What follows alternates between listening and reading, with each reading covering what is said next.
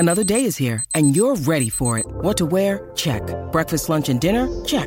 Planning for what's next and how to save for it? That's where Bank of America can help. For your financial to-dos, Bank of America has experts ready to help get you closer to your goals. Get started at one of our local financial centers or 24/7 in our mobile banking app. Find a location near you at bankofamerica.com/talktous. What would you like the power to do? Mobile banking requires downloading the app and is only available for select devices. Message and data rates may apply. Bank of America N.A., member FDIC.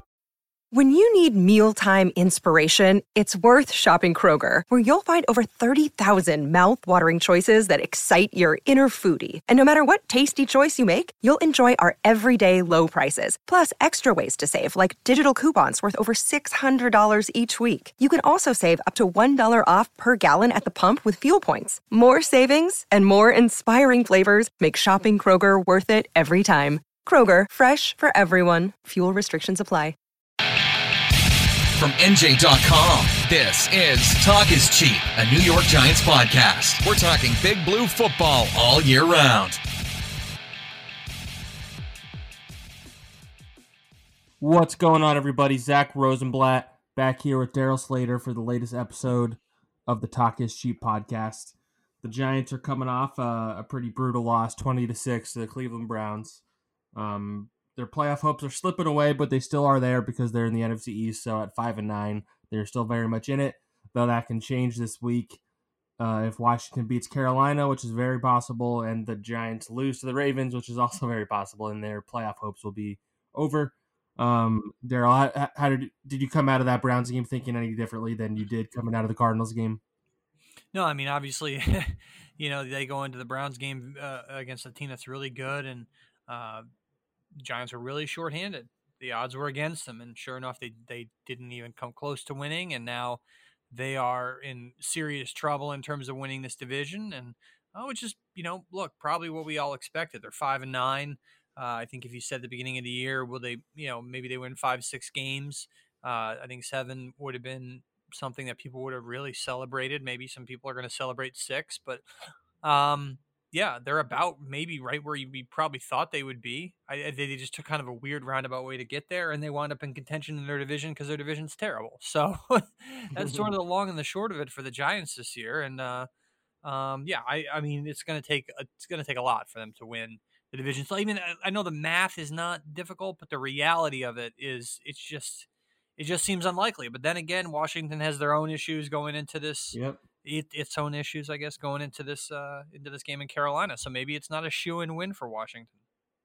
Yeah, I was gonna say, it's funny, like the journey to this point maybe is not what we expected, but like the destination is what we expected. Because if you go back and look at, I think we both did like schedule prediction posts or whatever. I think I probably had them at 6-10, or I think I had them at 6-10. And I think you probably did 5 or 6 wins as well, right? Yeah, something like that. I can't remember. Yeah, so I mean, off the top of your head, but I mean, if you just looked at the schedule, it kind of played out that way, and which is how they got there: 0-5, 1-7, 4 straight wins, some hope at 5-7, 2 straight losses. What a weird, you figure 1-7, then you're going into the toilet there, and probably going to be a 3-win season or a 4-win season. But they managed to salvage something out of it, and they lose this game maybe, which they probably will. They beat the Cowboys 6-10, some hope for the future, and then a lot of questions to answer. Yeah, and I guess we can get right into it. So I think one of the big topics, I know the big topic coming into the year was, will Daniel Jones take the next step? Is he their guy? And as you and I have talked about, I don't think he's necessarily done anything, both either in his production or his performance or his health, to like set that you should definitively say that he's their guy going into next year. But their Joe Judge was on Wednesday at his press conference. He didn't directly say he's our guy in 2021, but he was asked, because John Harbaugh earlier in the day had talked about how the aha moment where he knew Lamar Jackson was his quarterback came pretty early on. It was like the second game or something like that. And so someone asked Joe Judge, and he's like, I don't know if there was a aha moment, but then he started going into all the details of why he likes Daniel Jones, competitive leader. He's handled everything that we've thrown at him, blah, blah, blah, a lot of coach speak. And then he was directly asked, if you can even think for a second about 2021, is Daniel Jones your quarterback in 2021? And Joe Judge said, Daniel Jones is my quarterback, or our quarterback. So he very easily could have been like, I don't want to talk about next year, which he normally does. And it's vague enough that you could interpret it how you want, I guess. But the reaction seems to, be that he's committed to Daniel Jones as his quarterback next year. And I mean, I think ultimately it's probably going to come down to Joe Judge liking him or not if he comes back next year, right? Because whether Dave Gettleman is here or not, if Joe Judge seems to have enough sway at this point that if he was like, I want to draft the BYU kid or whatever, like I think they would do it for him. Yeah, maybe. I think so. I think so, and I think he's probably not seen enough of Daniel Jones to know. You got to remember too, Joe Judge, I think he got a 6-year contract too, so it's not like he has to worry about being 2 and done. He can kind of take next year and have one more year to evaluate Daniel Jones, and next year is the big year for this kid, and the prove it year for year 3, like it was for Sam Darnold. Didn't work out for Darnold this year. The Jets are probably moving on, and that could be the case after next year with the Giants. But I think to make a decision right now on whether Jones is the guy, it's probably premature. The jury's way out. I think it's more likely that he's not, I think, based on what he's shown. But I suppose there's a chance he could salvage this next year and potentially with a third offensive coordinator, which we've talked about. But that was interesting to hear from Joe Judge. I don't know if it was altogether surprising considering how many positive things he said about Jones throughout the year. He really doesn't publicly criticize players too often, but he's been especially glowing talking about Jones. I would say, just having listened to him, especially about his toughness, blah blah blah, all that stuff. So yeah. He really has not criticized him too much. So I wasn't entirely surprised by it, but like you said, he could have been typically evasive. I think he probably realized if he was evasive, that's a bigger worse. Yeah, that's a bigger headline than if he just says this is our guy. Well, I think he saw what happened in back in April or February or whatever when he refused to say his name and how everybody in New York, I think, understandably ran with him. It was like, okay, does that mean he doesn't like him? Yeah. I mean, like he was just. I think he learned his lesson on that a little bit. Right, and he was just being so absurdly procedural and robotic with his approach there. But in this case, I think it's if they do fire Dave Gettleman and then he sits down with a new GM and they decide they want to go with another quarterback, he has an out because of he didn't really say Jones is our guy for 2021 necessarily, and also like. This is not like a legally binding statement. Like he can. Yeah, exactly. I mean, it happens all the time. I think the Cardinals said that Josh Rosen was their guy. So right, and no one remembers that, right? Yeah, so you forget about it once the next quarterback comes. He's not going to get arrested if they draft a quarterback. It's not a crime now. It's not like it's not like court where like you can't lie. He just said BS to the media. Coaches do it all the time. It's like they spew, spew and spin, and that they spew and spin all the time to us. Like so. I mean, Dave Gettleman was like, no, we wouldn't trade Odell Beckham. We didn't sign him to trade him. They traded him. Like so. Although it's a little different because everybody still talks about that he said that now, so it's a little different than your point. But. I mean, and that's the thing. Like, a lot of these guys, like, some guys I suppose care, but I mean, if you're a coach, your job is to win games or whatever. Joe Judge, it's not to like, be prophetic in the media, whatever. I mean, like, I don't think he gives a crap, quite frankly, what he says to us. And so, but yeah, like, I think ultimately, like, what is going to happen, if you just read between the words, because a lot of times the words are fairly meaningless, which we were just saying there, is he'll get another year. I don't think they're drafting a quarterback, period, at all. And I know we talked about this a little bit off the air, but, like, I don't think it's a sure thing that they should draft a quarterback at all, let alone high, and they're going to have a high pick, presumably. So I guess you can make a case for it, but I don't think it's happening. I don't think they're drafting a quarterback. I don't think they're drafting a quarterback anywhere. I mean, they have so few picks and so many roster holes. So I think there are two sides to this. On that end, I think, you should always be open to, like, getting a better quarterback, I would say. I think the best organizations are, okay, we need to decide, is the guy that we have, are we positive that he's going to be like a potential star player over the next however many years? Or if there's a guy we have on the board with us right now that we are convinced is going to be the guy wherever he is, like the Kyler Murray, Josh Rosen thing. Like, if Kyler Murray's not the guy in that draft, maybe they don't pick a quarterback and they still are trying it out with Rosen, who maybe, he just got picked up by the 49ers randomly. But I mean, they had the number one 14. But yeah, I mean, the point being, the number one pick. Like, if the guy isn't on the board and you're obsessed with him, Yeah. then you kind of get him and then you figure it out. But the other side of that is, and this kind of goes back to the Sam Darnold thing. Regardless of what you think about Sam Darnold or Daniel Jones, I think anyone can admit that their GMs and their front offices have not surrounded them with the right talent to where you can like fully evaluate them. Yes. Regardless of, like, you could say, I don't think Daniel Jones is ever going to be good, and that's fine, but he also hasn't been surrounded, hasn't been put in position to see, just like I don't think Sam Darnold definitely ever was. And so you're kind of 3 years into Sam Darnold, and you kind of have to decide now if you want to keep him or not, because you can't really wait any longer, especially if they're going to have the number 2 overall pick. So I think that's kind of the next part of the discussion. Like, if Daniel Jones is the guy, they need to go out and prove that they believe that, and they need to surround him with the support. They need to get him a number 1 receiver and other weapons. Like, don't stop at one receiver. Be like the Chiefs and just add speed everywhere. Like, just get a bunch of weapons for him. Sterling Shepard and Slayton are fine players, but they should be 2 of a piece of a lot of players. And Evan Ingram, we'll get into him a little later. He's not a Pro Bowl tight end, even if he's a Pro Bowl tight end right now. He's clearly not reliable if you just look at the numbers and the eye test. And the offensive line, like, they need to be sure they find the best 5 guys out there. It seems like they've already kind of moved on from Will Hernandez because they keep playing Shane. Maybe they're just trying to see what Shane Lemieux is as a rookie down the stretch. But based on the grading, he's been maybe the worst pass blocking guard of the NFL. He had a 0 grade last week, which I didn't know was possible. Nick Gates has been up and down. I think they like what they see there, but you need to decide if he's like the guy you want to be your center long term. Andrew Thomas has been up and down. You need to decide if what you have with Matt Purd is good enough. So you need to, number 1, improve those weapons. You need to, number 2, decide if you have the 5 best offensive linemen to protect him, which based on their performance at whatever the combination is, it's probably not the right one. And then you need to figure out the right offensive coordinator / play caller. You need to have a guy who's willing to adjust the offense to Jones' skill set as opposed to trying to fit Jones into your offense, which is what I think Jason Garrett did based on the fact that they don't throw the ball down the field at all. And Daniel Jones on Pro Football Focus has the best passer rating of any quarterback on passes 20 yards or more, but he only throws it 8% of the time 20 yards or more, which is like 5th worst, which kind of just shows you the problem here.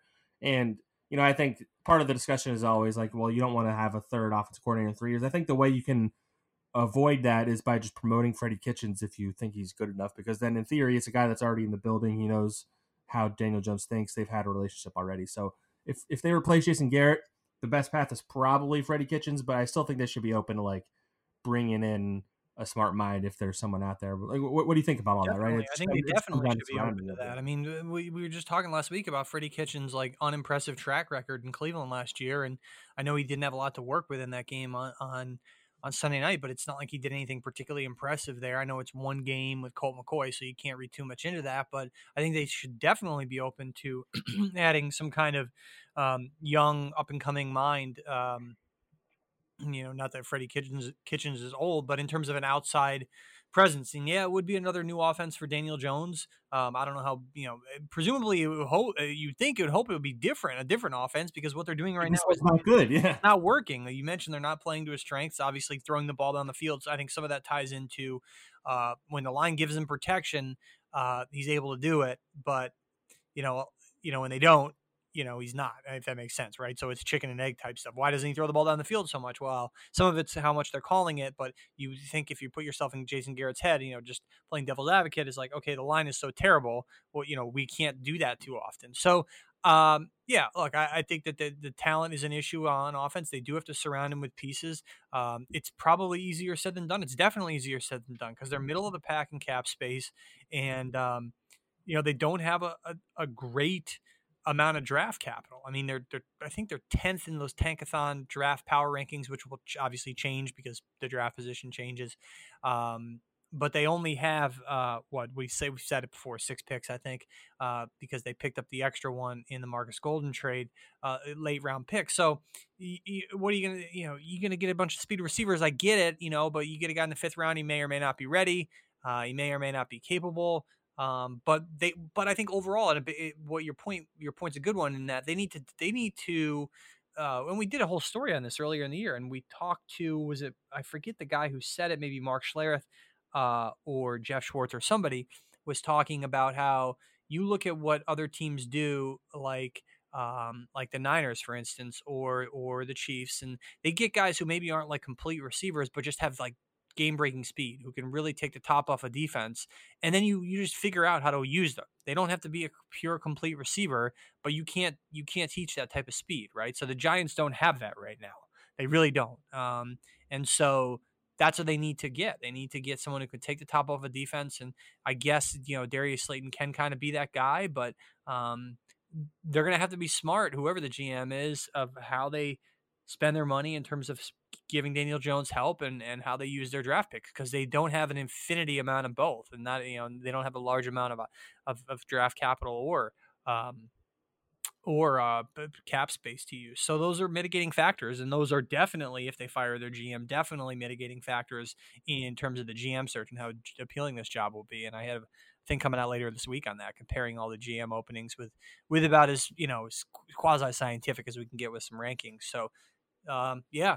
It's a tough spot, regardless of who the GM is. It's not the toughest spot in the league in terms of getting this thing fixed, but it's not easy. It's not like they're the Jaguars with a ton of cap space and the number one pick.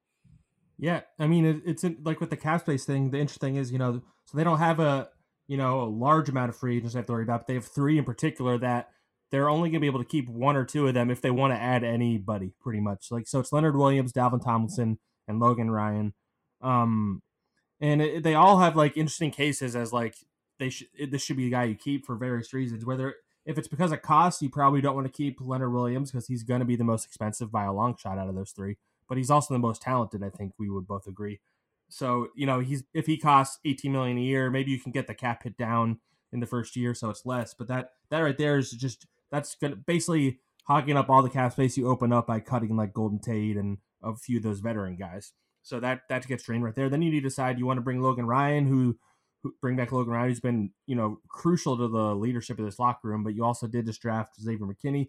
Then there's Dalvin Tomlinson. Do you really want to invest that much into 2 guys who primarily their strength lies in run stopping on the defensive line? Probably right. And how much you want to spend on Logan Ryan if he's not going to be a starter type player and he's going to have interest elsewhere, going to drive up his price, blah, blah, blah. So really have to balance that with so if you let those guys go, the reality is you're getting worse at maybe 2 positions. Yeah. But you also are turning around and you either spend that money on a wide receiver, and it's a very deep free agency class. I was looking at recent years, there's never been a wide receiver class like this. There's usually like one guy that you're like, okay, that guy is a number 1 receiver. Usually it's receivers that get overpaid into being number 1s, like a Golden Tate or Tyrell Williams from 2019.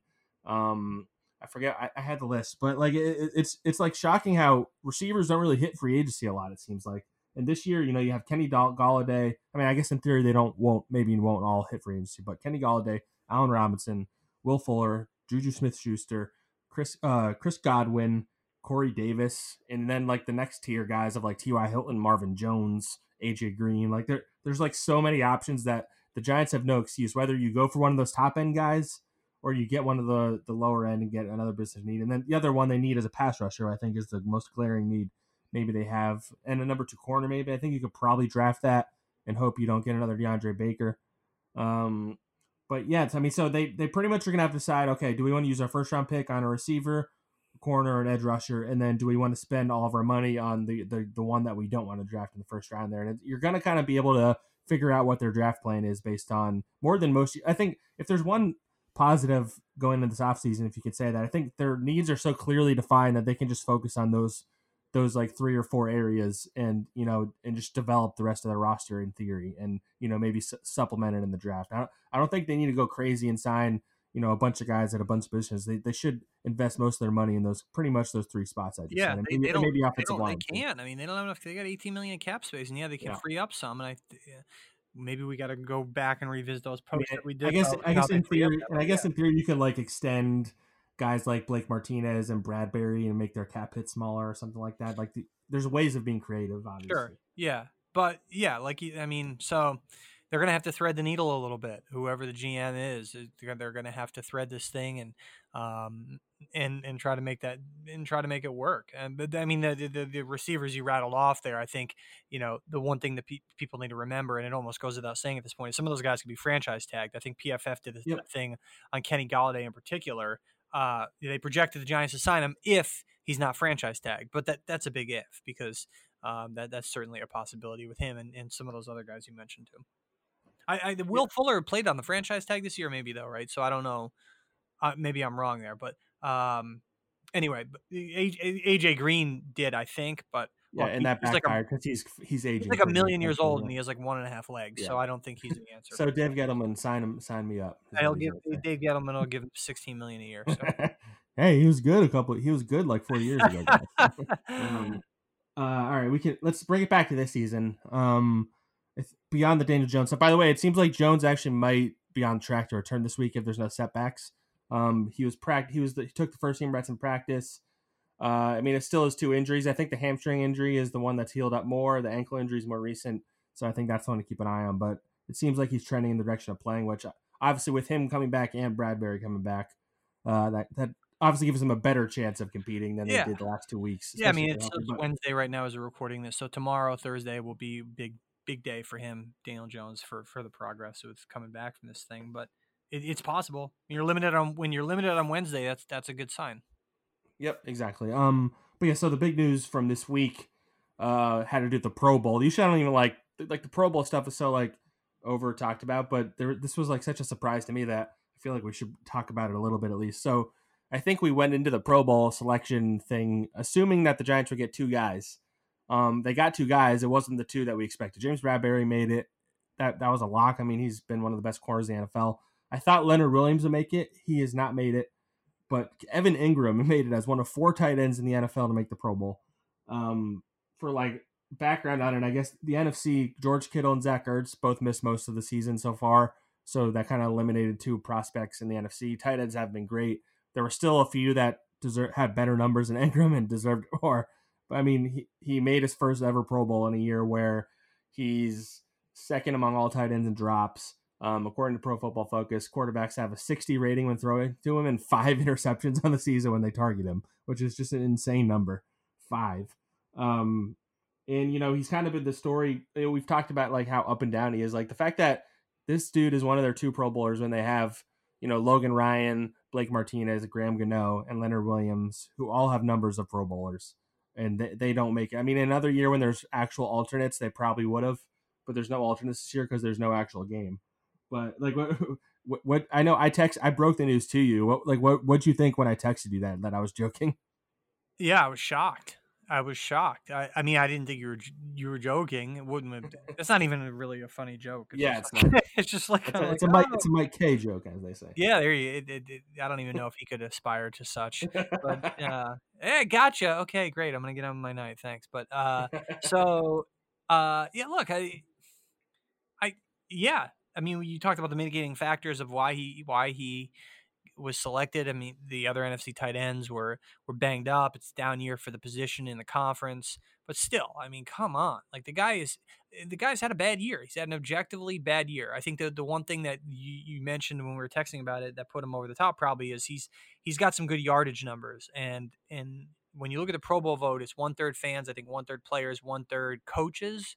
Or GMs are somehow involved? I think it's coaches, yeah. Anyway, like I think all of those people have, first of all, like the fans, for the most part, just look at the numbers, right? And then a big city guy, like a big market guy like Evan Ingram probably gets a little boost there. Okay, whatever.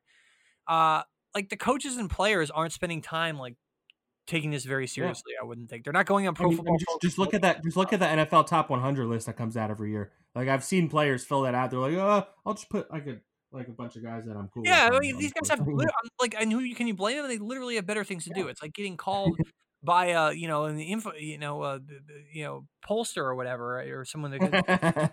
Do you have time to take the survey after you hang up with your health insurance? Or like the Nielsen rating thing or whatever. Right. I would love to be called by Nielsen. Never been called by Nielsen, but like, yeah. So it's something you don't put much time or effort into. You just kind of wing it. And again, these guys have better things to do with their time than spending hours researching Pro Bowl votes. Like who cares? Yeah, so you click sort by yards. You see Evan Ingram is second among tight ends in the NFC in yards. 30 seconds. He's second in receptions. All right, let's do it. Right. Yeah, no one's doing it based on like digging deep into the PFF stuff or whatever. So, and again, you wouldn't necessarily even expect them to because they have so much other more important stuff to focus on. And the Pro Bowl doesn't ultimately mean that much, but unless I guess you have a a clause in your contract where you get a bonus for the Pro Bowl. Logan Ryan missed out on $500,000. That's right, because he had a very That's a great point. Very incentive laden contract.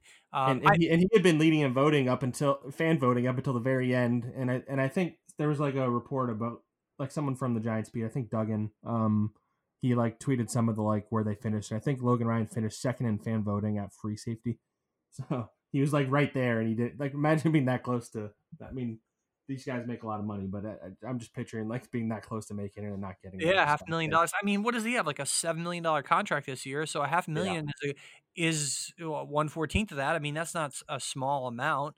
Or maybe I did the math wrong, but whatever. So it's still a good amount of money. So yeah, look, Evan Ingram did not deserve to make a Pro Bowl, and I asked you this over a text when we were talking about it. How many guys have straight up made the Pro Bowl, like not alternate, like been put into the Pro Bowl like as a first string guy and then got cut the next offseason? Not traded, cut. Because that's possible for him. If the Giants don't want to pay him his fifth-year option money next year, which is not an enormous figure, but he's not had a good year. And he's obviously, he doesn't seem like, I shouldn't say obviously, sure doesn't seem like a long-term solution for them. So imagine that if he gets cut. I don't know. I think he's sort of salvaged enough that I don't think he will. I don't think they would cut him. And I'm like they probably can convince themselves with maybe a different offensive coordinator. Maybe that guy can scheme him up or whatever. It's not a huge number, right? It's like $8 million or 6.8 or something. Whatever. I think it's like 6 or something. Yeah, it's in the sixes. Yeah, okay. So there you go. But so if you're into the Pro Bowl, which isn't actually happening this year, so yeah, which is funny because there's a lot of guys like. There's a lot of, guys like Ingram in their first one. It's not even, they're not even able to go to it. Well, they were only missing out on a trip to Orlando because they don't even. Yeah, that's very true. Yeah, Sunny Orlando. It's not in Hawaii anymore. Yeah, that's funny. All right, before we go, we should talk about this game on Sunday a little bit. So the Ravens, I don't have their record in front of me. They are a good team. Obviously, I think they've really picked it up lately. They beat the Browns the week before the Giants lost to them, and they scored like 48 points in that game. Lamar Jackson, I think, has started to play better. He doesn't really pass the ball well. So the Giants, like in terms of their strength against strength, like they're a good run-stopping team. They did a pretty good job against the Browns against the run, but Baker Mayfield just lit them up. I think Baker Mayfield's probably a better pure passer than Lamar Jackson. So it's going to be interesting to see like if they can. Even Logan Ryan even said this, which he's always frank with us, which is refreshing because he's pretty much like the Ravens are built to have a lead and they kind of struggle when they have to come back. I don't imagine the Giants offense being very capable of scoring on the Ravens defense, which is kind of part of the problem. But I would say if they can shut down that running game, which is harder with Lamar Jackson factored in, obviously. Like I don't know, I looking even before the season, this looked like a bad matchup to me. The Giants the Ravens obviously have significantly more talent. I don't really know. I don't really see how the Giants can keep this close unless Daniel Jones, is fully healthy, I guess. But like, how do you feel about this game? Yeah, I don't see it happening. Even if Daniel Jones plays, I don't see how he's fully healthy. I mean, he's going to have to deal with his ankle injury on top of the hamstring deal. So he missed last week's game, and he was not great the week before in terms of going out there and playing on that thing, and he missed the week before that, right? So he hasn't been right, really since they went to Cincinnati and won that game on what was that? That was the November the 29th. So he gets hurt in the 29th. He misses the next week. He comes back. He's not right the next week. He misses the next week. So you're talking about a month out from the hamstring injury and with an ankle injury in between. And so he hasn't really played. He hasn't played a fully healthy game in the last 3. And so what's his rhythm going to be like and all that with these guys? So I don't see it. I don't see any way the Giants win this game. I really don't. I think their best hope here is to hope that the wheels come off and they lose to Carolina, and with the mess that Dwayne Haskins is in, it looks like Alex Smith maybe could play this week though, so there might be a moot point there with Haskins and his nonsense. So even still, like you can't really trust any team in the NFC East to do what they're supposed to do this year, right? So I guess you could see the Giants lose and you could see Washington lose, and then you come down to the last week of the season and the scenarios get a lot simpler than they are right now, because some of these are like pretzel logic scenarios, because every team could still win the division. The Eagles could still win the division. So yeah, I would say whoever wins that Eagles-Cowboys game is going to be in pretty good shape if both Washington and the Giants lose. right, that's basically especially. I mean, yeah, because they both it's all NFC East teams in Week 17. So in theory, if the Cowboys win, then all they have to do is beat the Giants. In the scenario where the Washington and the Eagles, and the Giants both lose, then if the Eagles beat the Cowboys, then all I have to do is go beat Washington. So any of these four teams you can make a case for, I think, right now. It's just kind of the NFC East in a nutshell. Yeah, I think it's going to. I think ultimately, Washington takes care of business this week, especially if Alex Smith plays, and that should probably put a bow on the Giants season. But it's been such a crazy season that it's really hard to sit here and say like the expected is going to happen. But I think in this case it will, so it probably won't. Exactly. So what's your prediction for Sunday? What do you got? Oh man, let me here come up with yours. I like to look at what I actually sent for the. Yeah, since I write the actual our picks post, I wait until the very end to decide. All right, so you do yours, and you could just say it now. All right. You know what? I think the Giants can keep it close since they are healthy. I don't see them winning it. So I'll say Ravens 24, Giants 17. I must have been in a bad mood on Monday when I did these picks.